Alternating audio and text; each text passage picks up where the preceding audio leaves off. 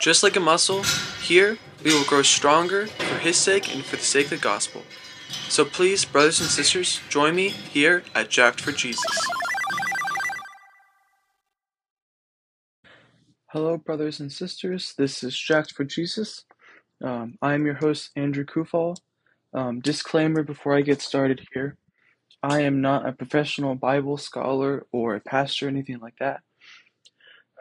So please, everything you hear from me today, of course, I'm going to be reading from the Bible. So that is words you can trust. Whether you're a Christian or non-Christian, I encourage you to listen to this. But any commentary I make, please recognize that I am not perfect. I am human, so I can make mistakes in logic and things like that. So I ask for some patience and understanding for that. Today, for the first episode of Jacked for Jesus, I really wanted to talk about kind of the basics of Christianity.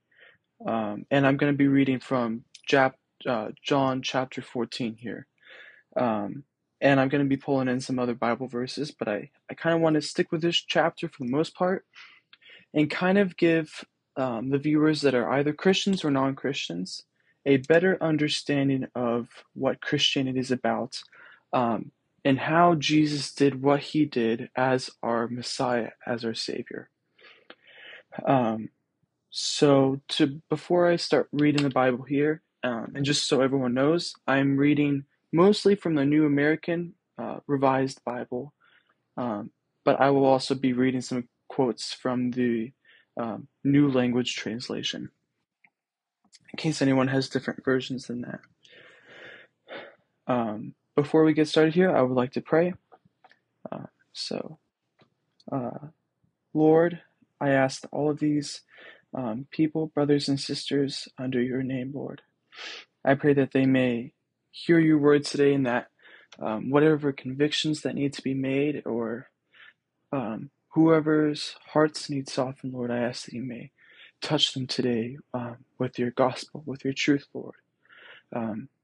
That is beyond complete human comprehension, Lord. That is the way, the truth, the light, and the narrow way, Lord. I ask that you may bless this podcast, that you may bless everybody listening to this right now. And Lord, I ask that your Holy Spirit may guide me today in this session. And that everyone listening will have a good week and may encounter you, Lord, if they haven't already. In Jesus' mighty name, amen. Okay, so I'm going to just start reading from John chapter 14.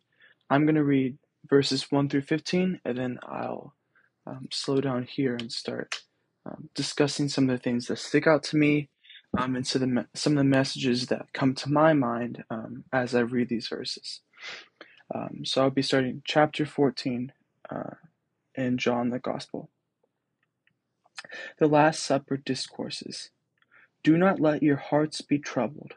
You have faith in God, have faith also in me. In my Father's house there are many dwelling places. If there were not, would I have told you that I am going to prepare a place for you? And if I go and prepare a place for you, I will come back again and take you to myself, so that where I am you also may be. Where I am going you know the way. Thomas said to him, Master, we do not know where you are going. How can we know that way? Jesus said to him, I am the way and the truth and the life. No one comes to the Father except through me. If you know me, then you will also know my Father. From now on you do know him and have seen him.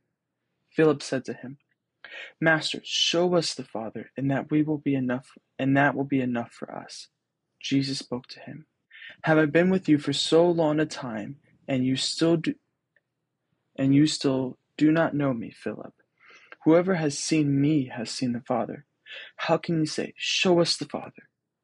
Do you not believe that I am in the Father, and the Father is in me?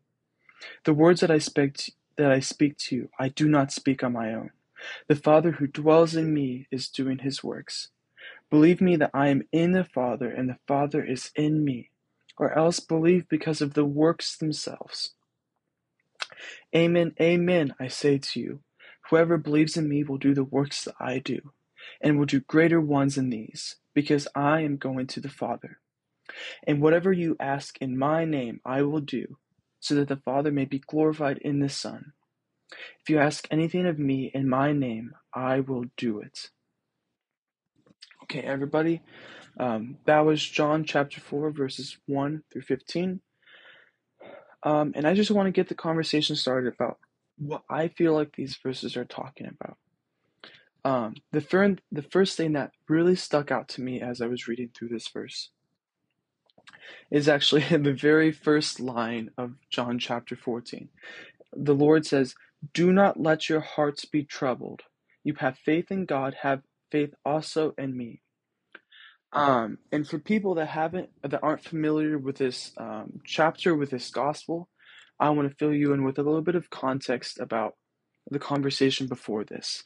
Um, so, um, the chapter before this, two of Jesus' disciples, Judas and Peter, Jesus announced that they would betray him in some way or another. So many of us as Christians know that Judas kind of like ratted out Jesus for 30 pieces of silver. And for anyone that's curious, that's John chapter 13, verses 21 through 30. And then just a little bit after that, Jesus also announced that Peter was going to deny knowing the Lord 3 times. And so what stuck out to me about the start of chapter 14 was the fact that Jesus, even knowing that his beloved disciples are going to betray him, stated, "Do not let your hearts be troubled." And I want to emphasize that phrase for a moment. And I actually believe that he goes on to say this 1 or 2 more times in John chapter 14. I just want you to pause for a moment and put yourselves in the shoes of Judas or Peter. You're sitting there eating with the Lord and you think, "Oh my goodness, Jesus, whom they believe is God himself on earth, Jesus just told me that I'm going to betray him." Like, I don't know about you guys, but if I was in that position, I would be seriously freaking out. And so before Jesus prefaces his conversation in this verse at the Last Supper, he says, "Do not let your hearts be troubled." And I think that is one of the strongest messages in the Bible for children of God, is saying, "Do not be afraid, for I am with you." And he actually goes on to talk about this as well. He says, "Do not be afraid, for I am with you." But even then, if I was Judas or Peter, I would be super stressed. So I really, really love how Jesus started saying, "Do not be afraid." Um, and "do not fear" or some variation of that phrase is actually in the Bible 365 times. One time for every day of the year. Um, yes, so that's God. That's the Lord telling us, "Do not be afraid. You have me. Do not be afraid. Trust in me. Have faith in me." Um, yes. Okay, I see what I was going to talk about next. Another thing that is in this is Jesus states, "I am the way and the truth and the life. No one comes to the Father except through me." And this is a very, very powerful phrase, and it's a verse that a lot of Christians know. But I just want to extend the context of this phrase for a moment.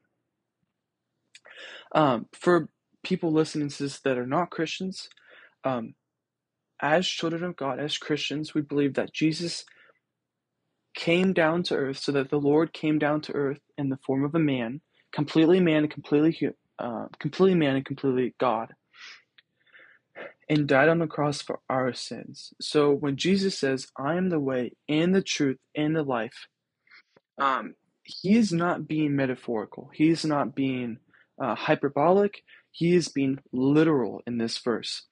So when he says, I am the way, in this phrase, he is talking about being the only way to be in God's house, to be in heaven, to reside with the Lord. Because as fallible humans in the old covenants, um, salvation was based on following the law given to them by the Lord through his servant Moses. So in this line, Jesus acknowledges that we, as fallible and perfect beings, can never reach a perfect place by following laws, that we are all fallible, that we will have all broken one of those laws at some point in our life. So as Jesus says, I am the way, he is saying, receiving me and receiving what I'm about to do, so that he hasn't died on the cross yet. This is before that moment.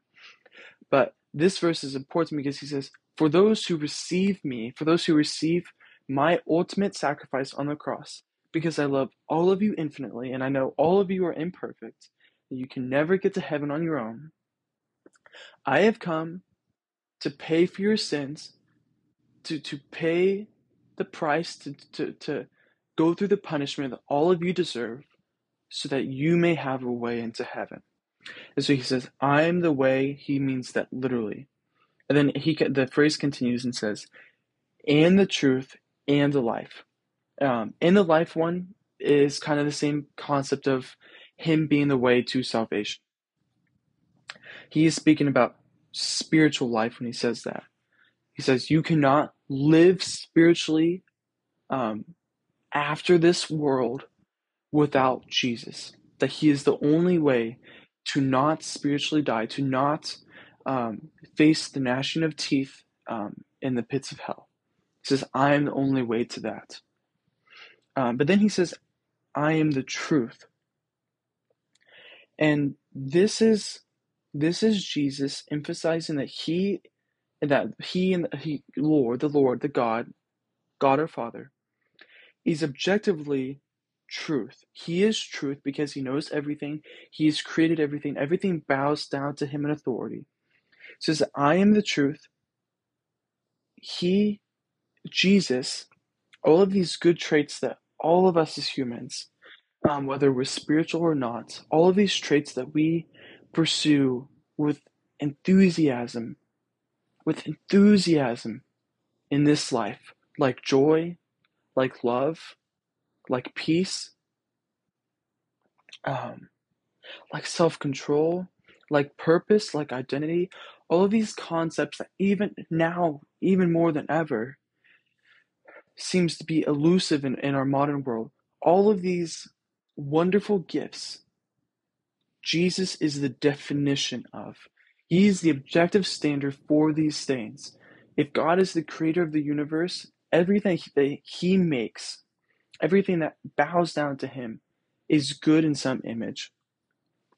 And God's objective and everlasting characters define what goodness is in this life. And so, yes, that's my commentary about Jesus saying, I am the way and the truth and the life. No one comes to the Father except through me. And that's just him continuing to say, I am the only way, because all of you are imperfect. And if you try to reach heaven, if you try to reach a good afterlife, without me, you will fail, because you're imperfect humans. Jesus was the only human that was perfect because he was also God. So that's how that works.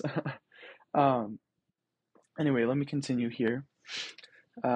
So John chapter 14, verse 9 says, Jesus said to him, I have been with you for so long a time, and you still do not know me, Philip. Whoever has seen me has seen the Father. How can you say, show us the Father? I wanted to talk about this verse, a portion of this verse, for a moment,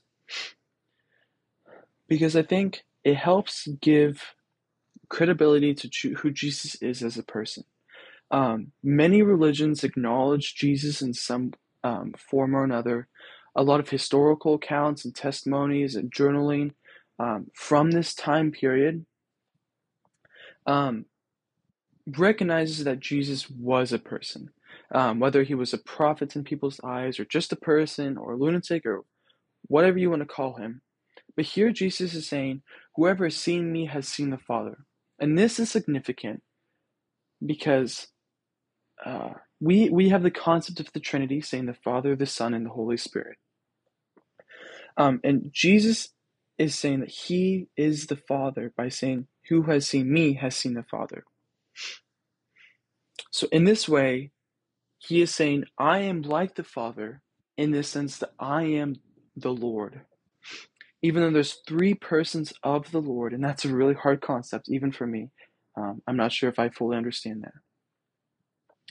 that. But what he is saying here that is, I am the Lord. This is one of the times in Scripture where he makes it very clear who he says he is. And so I wanted to point that out.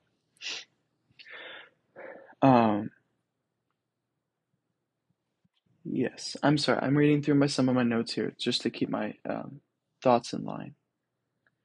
And so because of this, because of what the Lord has told us in this verse, I want to jump down to verse 11. Says, believe that I am in the Father and the Father is in me. Let's continue to say what he's talking about here. But jumping down to verse 13, he says, whatever you ask in my name, I will do, so that the Father may be glorified in the Son. If you ask anything of me in my name, I will do it. And I love this verse so much, guys. I love this verse so much, guys. Because Jesus is saying that he is here and that he's all-knowing. So he is Lord. So he is all-knowing, he's all-present, he's all of these other things. And he says, and whatever you ask in my name, I will do, so that the Father may be glorified in the Son. And he is referencing, in a way, prayer in this verse. He's saying, whoever prays to me and urgently seeks, urgently asks for something that is pleasing to the Lord, whether that is wisdom or patience or seeking a biblical relationship, or anything else that would be pleasing to the eyes of God, whether it's drawing closer to Him, whether it's reformation of our character, of our souls, of our thoughts. And the Lord wishes to take care of us, but He also wishes to discipline and to teach us. And so I wanted to point out this verse because a lot of people read this and think, well, then I can ask anything of God and He will answer me. He will give me what I'm looking for. He will do what I ask. And the answer to that is maybe, because he says, so that the Father may be glorified in the Son. If you ask God, Lord, I really, really want this new game. I want it so much. All my other friends are playing it, and Lord, I don't know how to get it. I don't have the money for it, but please, Lord, gift me this game console or game or whatever it is. That's not necessarily something that God is going to give to you just because you pray about it. Because it's not necessarily glorifying the name of God. But what this can do is that if we put our full trust and faith in the Lord with our lives, we say, Lord, I submit to you. I want my life to honor your name. I want to be a testimony, a witness of your love, your peace, your grace, your Holy Spirit, Lord. That if we truly pray about these things, if we truly seek these things and desire these things, God will do what we ask of Him. It might not be quick, it might not be soon, it might not be clear or visible to us, but He will answer. He will give us what we're looking for. If you say, Lord, please help me develop patience and wisdom, God will allow you to go through experiences. He will allow you revelations by reading the Word that will help you develop patience and wisdom. Now, not all those situations are going to be pleasant for us. They're not going to be easy. A lot of what God calls us to do is not so simple or easy in our eyes. Because we have to remember we are asking of an all-knowing, all-powerful God that uses every person, whether they're a believer or not, for His purposes. And so because of that, it's not easy for us to see his plan. But I just want to give you all encouragement that if you truly feel lost, and I'm speaking to everybody here, if you truly feel lost in life and you truly need purpose, and you're opening yourself up to the idea of Christ being the Lord, or even the concept of a Lord, of a creator, of a God, I want you to seek um, reassurance in the fact that if you ask, if you seek, if you just open up uh, the gates of your heart and say, Lord, I don't know if you're real, but if you are real, I want to pursue you because I know I'm not perfect and that I'm running out of hope in earthly things, that all of my happiness seems temporary because I'm seeking temporary things for joy. And if you open up to God like that, He will answer because it is in His will to bring you to God, to bring you to Christ, to bring you to the foot of the cross so that you may receive the sacrifice that Jesus made for all of us, so that His holy blood may cleanse you of God's wrath, may cleanse you of the punishment of your sins, so that you may repent and literally start life over as a new person, as a new identity, with a new purpose, and with a new friend, a new teacher, and that is the Holy Spirit. And with that, I want to quote some other lines of scripture here. Firstly, I think I want to read Job chapter 9, verses 33 through 34. And this is going back to the people that are doubting whether Jesus is real, or if you guys have different religions, different spirituality. I want to make a reference to the Old Testament to show that Old Testament scriptures do indeed point to God. And Jesus himself talks about that in one of the Gospels. I don't have it written down here. But Job chapter 9, verses 33 to 34 states, "If only there were a mediator between us, someone who could bring us together. The mediator could make God stop beating me, and I would no longer live in terror of his punishment." And this is Job. This is Job, for all of you who don't know.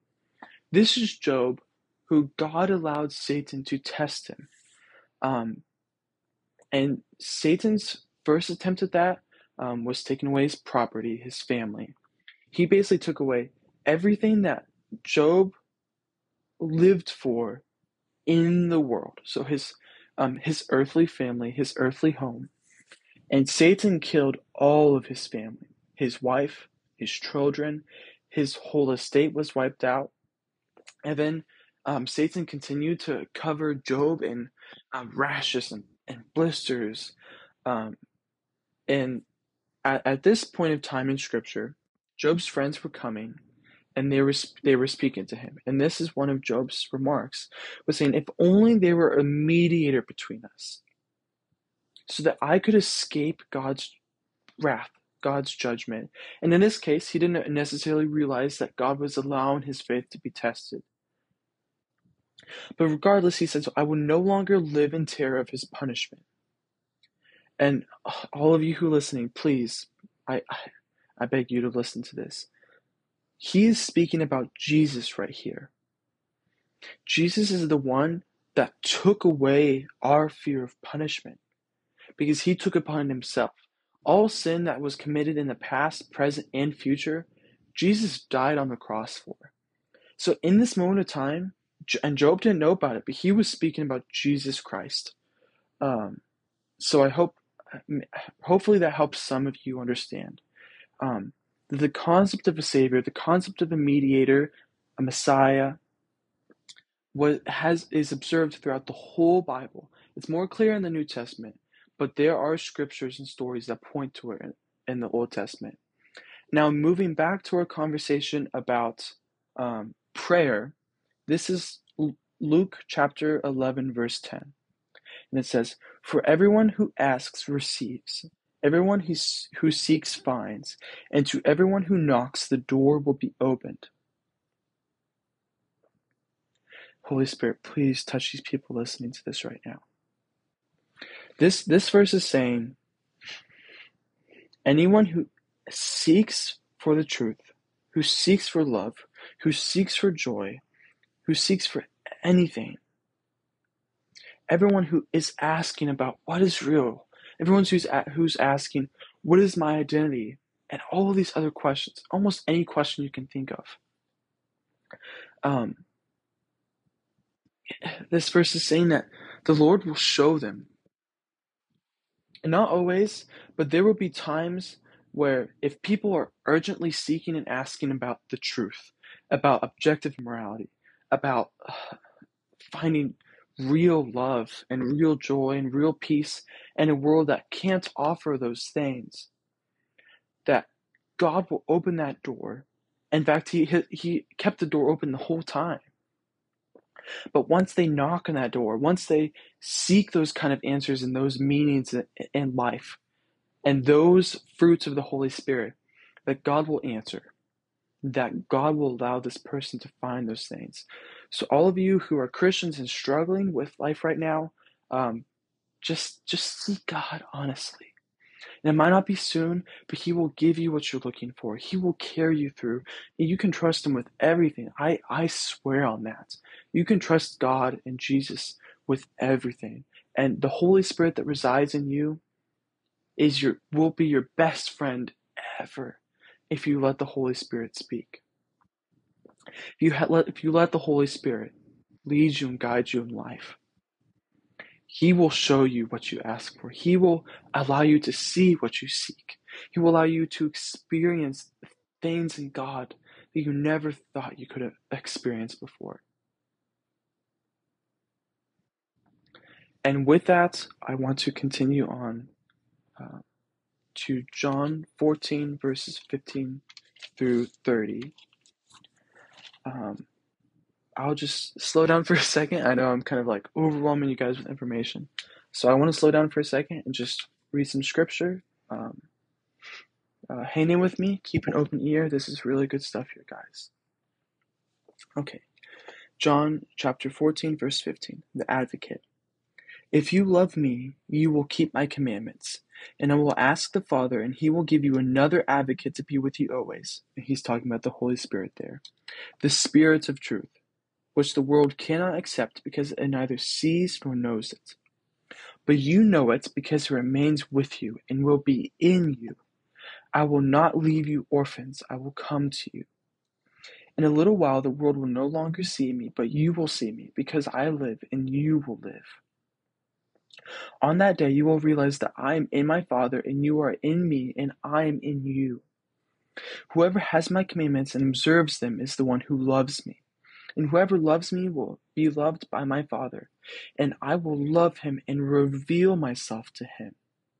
Judas, not the Iscariot, said to him, Master, what happened that you will reveal to us? You will reveal yourself to us and not to the world. Jesus answered and said to him, Whomever loves me will keep my word, and my Father will love him, and we will come to him and make our dwelling within him. Whoever does not love me does not keep my words, yet the word you hear is not mine, but that of the Father who sent me. I have told you this while I am with you. The Advocate, the Holy Spirit that the Father will send in my name. He will teach you everything and remind you all that I told you. Peace I leave with you, my peace I give to you, not as the world gives, but the peace I give it to you. Do not let your hearts be troubled or afraid. You heard me tell you, I am going away, I will come back to you. If you loved me, you will rejoice that I am going to the Father, for the Father is greater than I. And now I have told you this before it happens, so that when it happens you may believe. I will no longer speak much with you, for the ruler of the world is coming. And to clarify, he's talking about Satan when he says the ruler of the world. He has no power over me, but the world must know that I love the Father, and that I do just as the Father has commanded me. Get up, let us go. Okay, guys, I love this so much. And this kind of builds on the idea in the truth in the gospel surrounding the Holy Spirit, which is the advocate after the advocate. Jesus was the first advocate. The Holy Spirit is the second one. And let me see what I have written down. Okay. And I've spoken a lot about the Holy Spirit. I want to make one comment about the verse 15. It says, "If you love me, you will keep my commandments." And I don't have the scripture in my head right now, but to paraphrase, sorry. This is not referring to the commandments and the laws of the old covenant. That's easy to get wrapped up into. For people that's been reading the Bible, the people that are on the edge, he does not mean all of these old covenant laws, all of these old covenant commandments that the Lord gave to the Israelites through Moses. That is not what he's referring to here.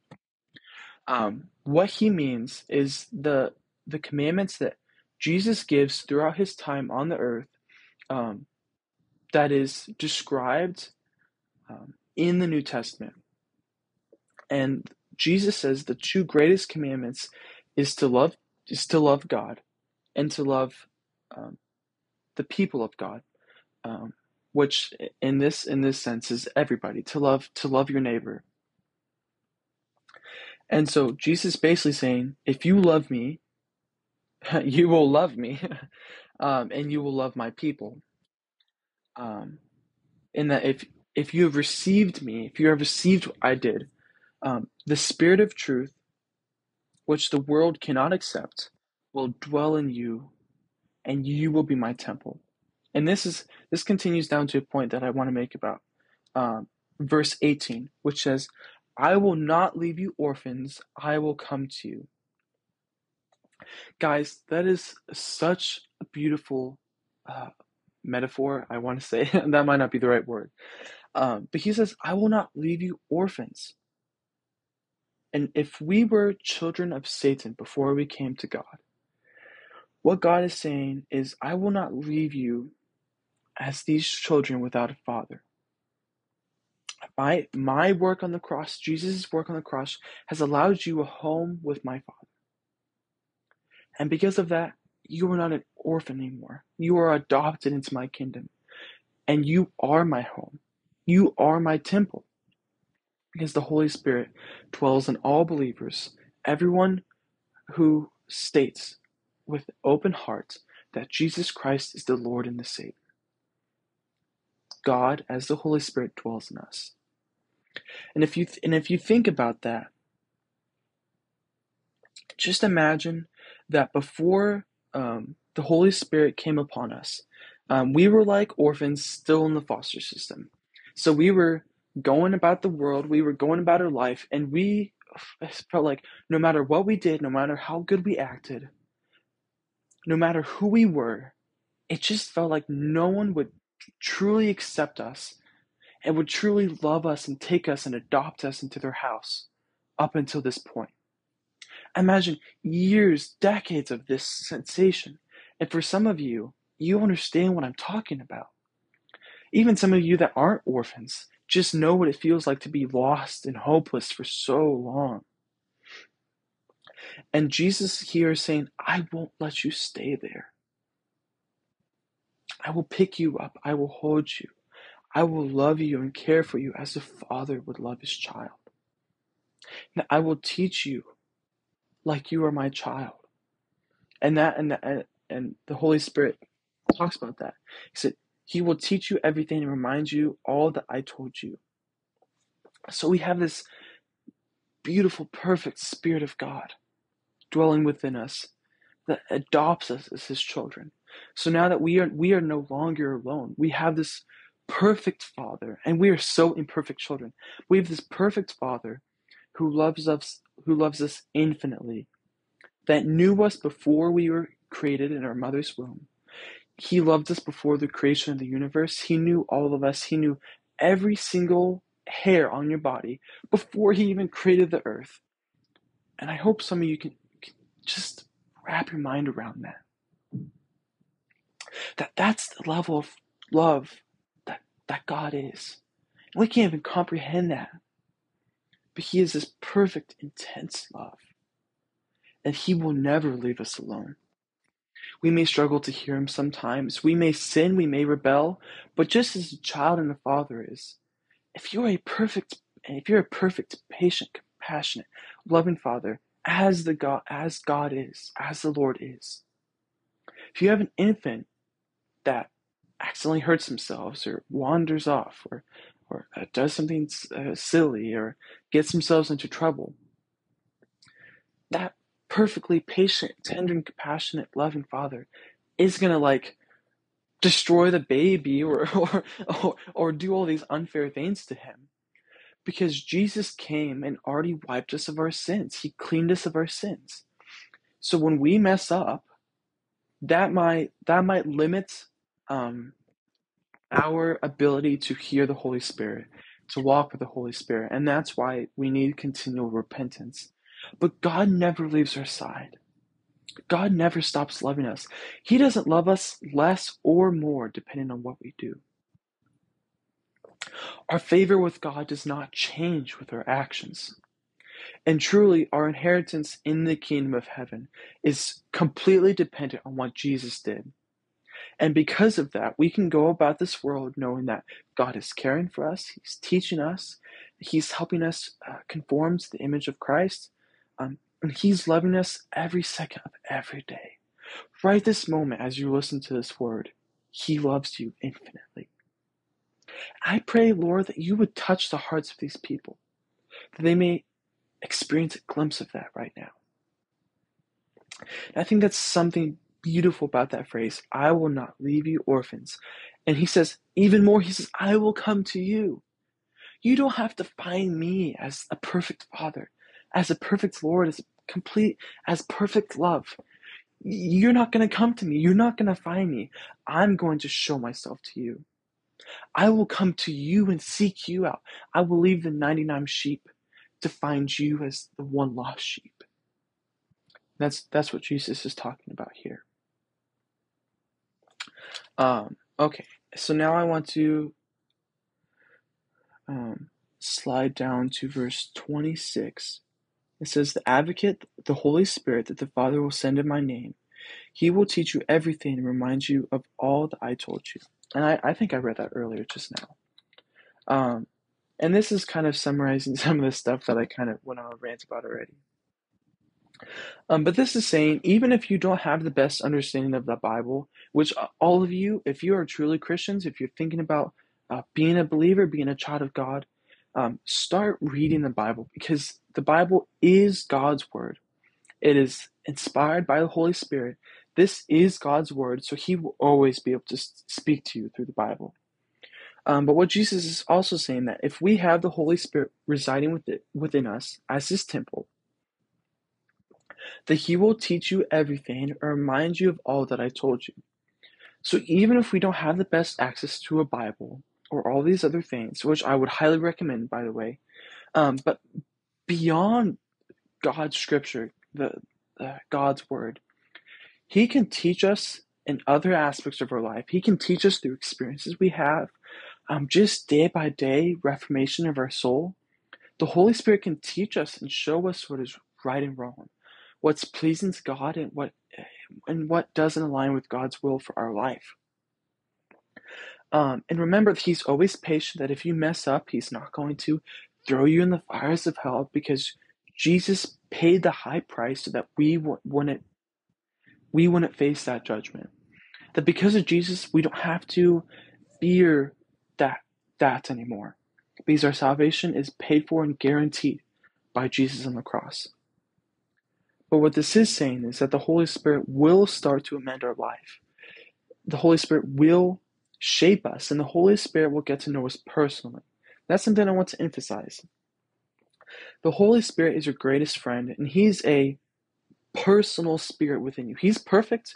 He's all loving, all knowing, all powerful, but He's also personal. And there gets to a point where you can start living life to try to please the Holy Spirit, just like you would try to please your friend. If you truly had a best friend that you loved so much, I don't think most of us would go around doing these things that our best friend despises and doesn't like very much. And it's like, And if we did, our best friend would be like, well, that's not very nice. I don't feel loved by you doing this. And even though the Holy Spirit is an all-loving being that will forever love us, um, God is calling us to love Him too in our thoughts, in our prayers, and in our actions. Not for our salvation, but for our intimate relationship with Him. And that's part of the reason He sent the Holy Spirit, so that we could have that intimate relationship with God, with this personal being. And because of Jesus, we don't have any boundaries anymore. God can reside in you right now, and He is residing in some of you right now. And you can be the best friends with God, closer than anybody on earth, because He knows everything about you. He knows everything you need. He knows all of your insecurities, and He's willing to show you how to help those situations. He is willing to love you with everything, even if you're not the best to Him. But He does. He calls us to try to do things that pleases the Lord, and we know that He has prepared good works for us in advance to walk into. I'm kind of running out of time here, so I want to talk a little bit more. This is John 14, verse 30, and it says, I will no longer speak much with you, for the ruler of the world is coming. That's Satan. He handed himself over to Satan to forgive us of our sins. Then he says, He has no power over me, but the world must know that I love the Father, and I do just as the Father has commanded me. And there's two parts to this that I want to speak about. The first one is he says, He has no power over me. And he says, but. And I want you to know, all of you who have received Christ in your hearts, and you have the Holy Spirit residing in you, the devil, Satan, and all of his evil spirits has absolutely no power over you. And if he is influencing you somehow, it's because you are given in to one of his delusions, and God wants to help eliminate that delusion and pull you out of that influence.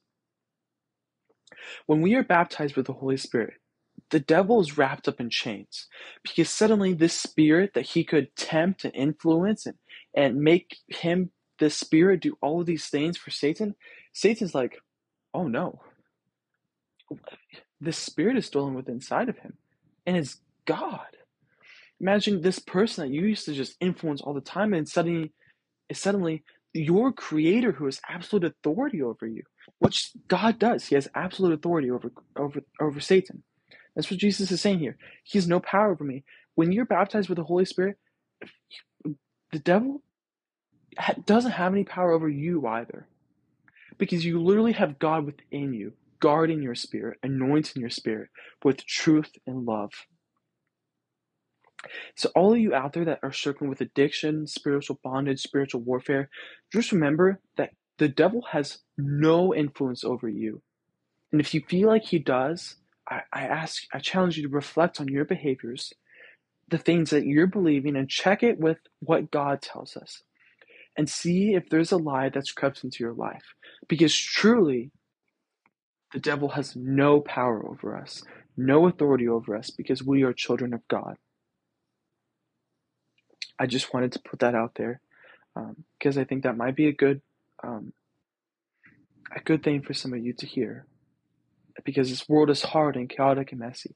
Remember, God has all the control, including our lives. He once we are adopted into His kingdom, we are His children. He owns our lives. He owns us. We are in His hands, and so the devil can't truly reach us anymore.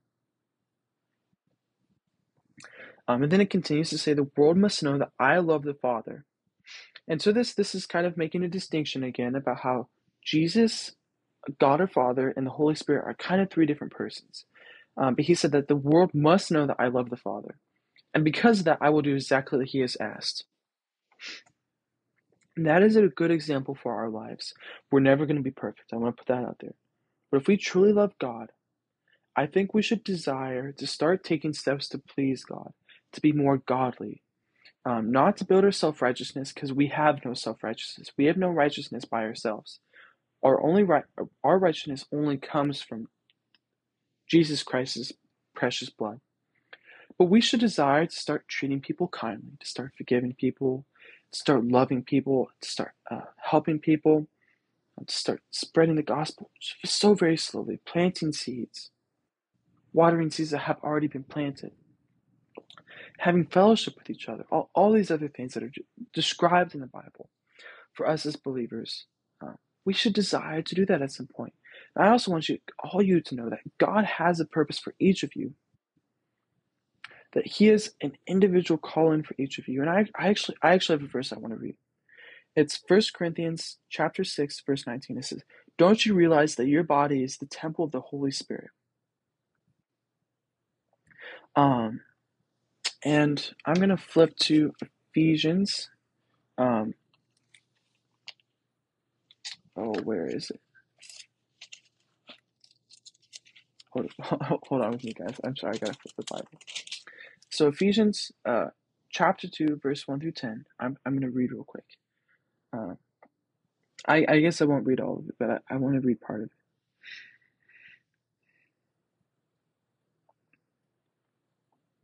It says, "All of us once lived among them in the desires of our flesh as children of Satan, following the wishes of the flesh and the impulses, and we were by nature children of wrath like the rest.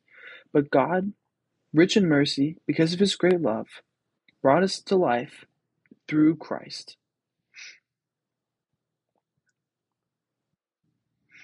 And that that this is me kind of paraphrasing a little bit, but basically God has a plan for each of us. And I also want to read, I'm not going to read, but I'm going to paraphrase 1 Corinthians chapter 12, verse 12 through 27. So please go read that if you want the exact scripture. But this is Paul speaking about how, like a body, each of us serve it as a different part of the body. We know that God, Jesus Christ, is the head of the church, and we are the body of the church. So I want each of you to know that you are all called to an individual purpose through Christ. God has a plan, a purpose that's unique to each of us. And that just like how a foot can't really live without a kidney or a liver or a heart or a lung or a finger, for a body to be fully functional, it has to have every single part.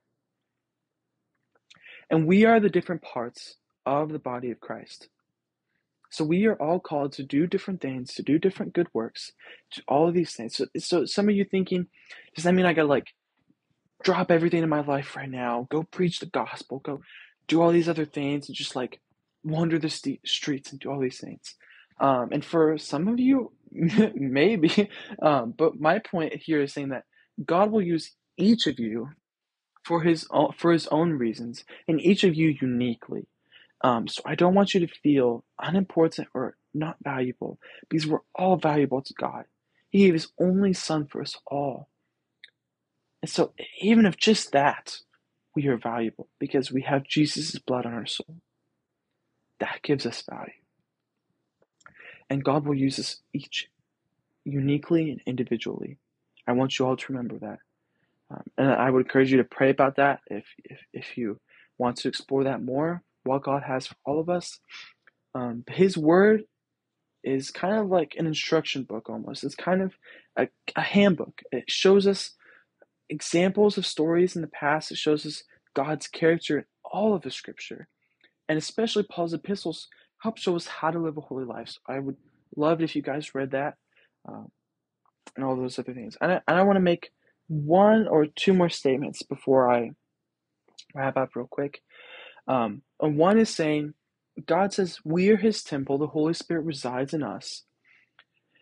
And that's spiritually and physically. Our spirit is attached to our physical body. And so in that sense, in a way, the Holy Spirit is attached to our spirit within us. So if we are His physical temple and His spiritual temple, all of you guys out there that are struggling to get in shape, of course, my podcast is called Jacked for Jesus. So I'm a fitness person myself. I would recommend, if any of you guys are struggling with depression and these other things, first step is pray to God, talk to God, seek God. But we should also strive to take care of the gifts God has given us. One of those things is time.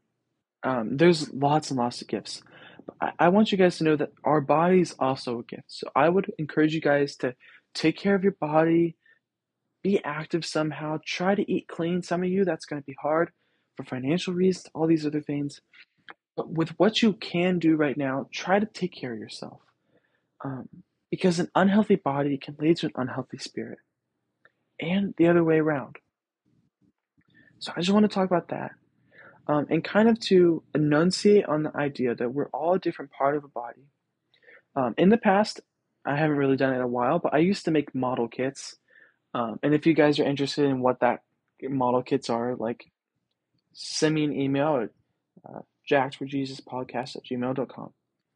But when I'm building a model kit, I'm customizing it. I swap parts. I sculpt stuff out of epoxy clay and kit bash and glue little pieces of plastic on, and all these other things. In the same way, God has designed all of us and crafted all of us in his image. We are all his masterpieces.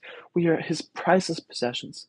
So he has designed all of us uniquely, and I hope you guys um, understand that we're all different in purpose and spirit, physicality, all those other things. So I want you guys to be encouraged, wrapping up, knowing that all of the good work Jesus has done for us, that all of our failures, all of our sins has been wiped clean by Jesus' blood on the cross, and that the Holy Spirit resides in us, and that he will lead us and guide us and love us infinitely, and that we cannot find true peace, joy, or love in the temporary world on the earth, but only by looking up and moving the eyes of our hearts to Jesus, to the cross, and what he does. So, all of you who are still listening, thank you very much for listening to me. I appreciate it a lot. Um, uh, Again, my name is Andrew Kufal. If you have any questions, check the description of the podcast. There should be a Gmail link. And take care of yourselves. Pray to God. Get into the Word. Thank you so much for listening to me.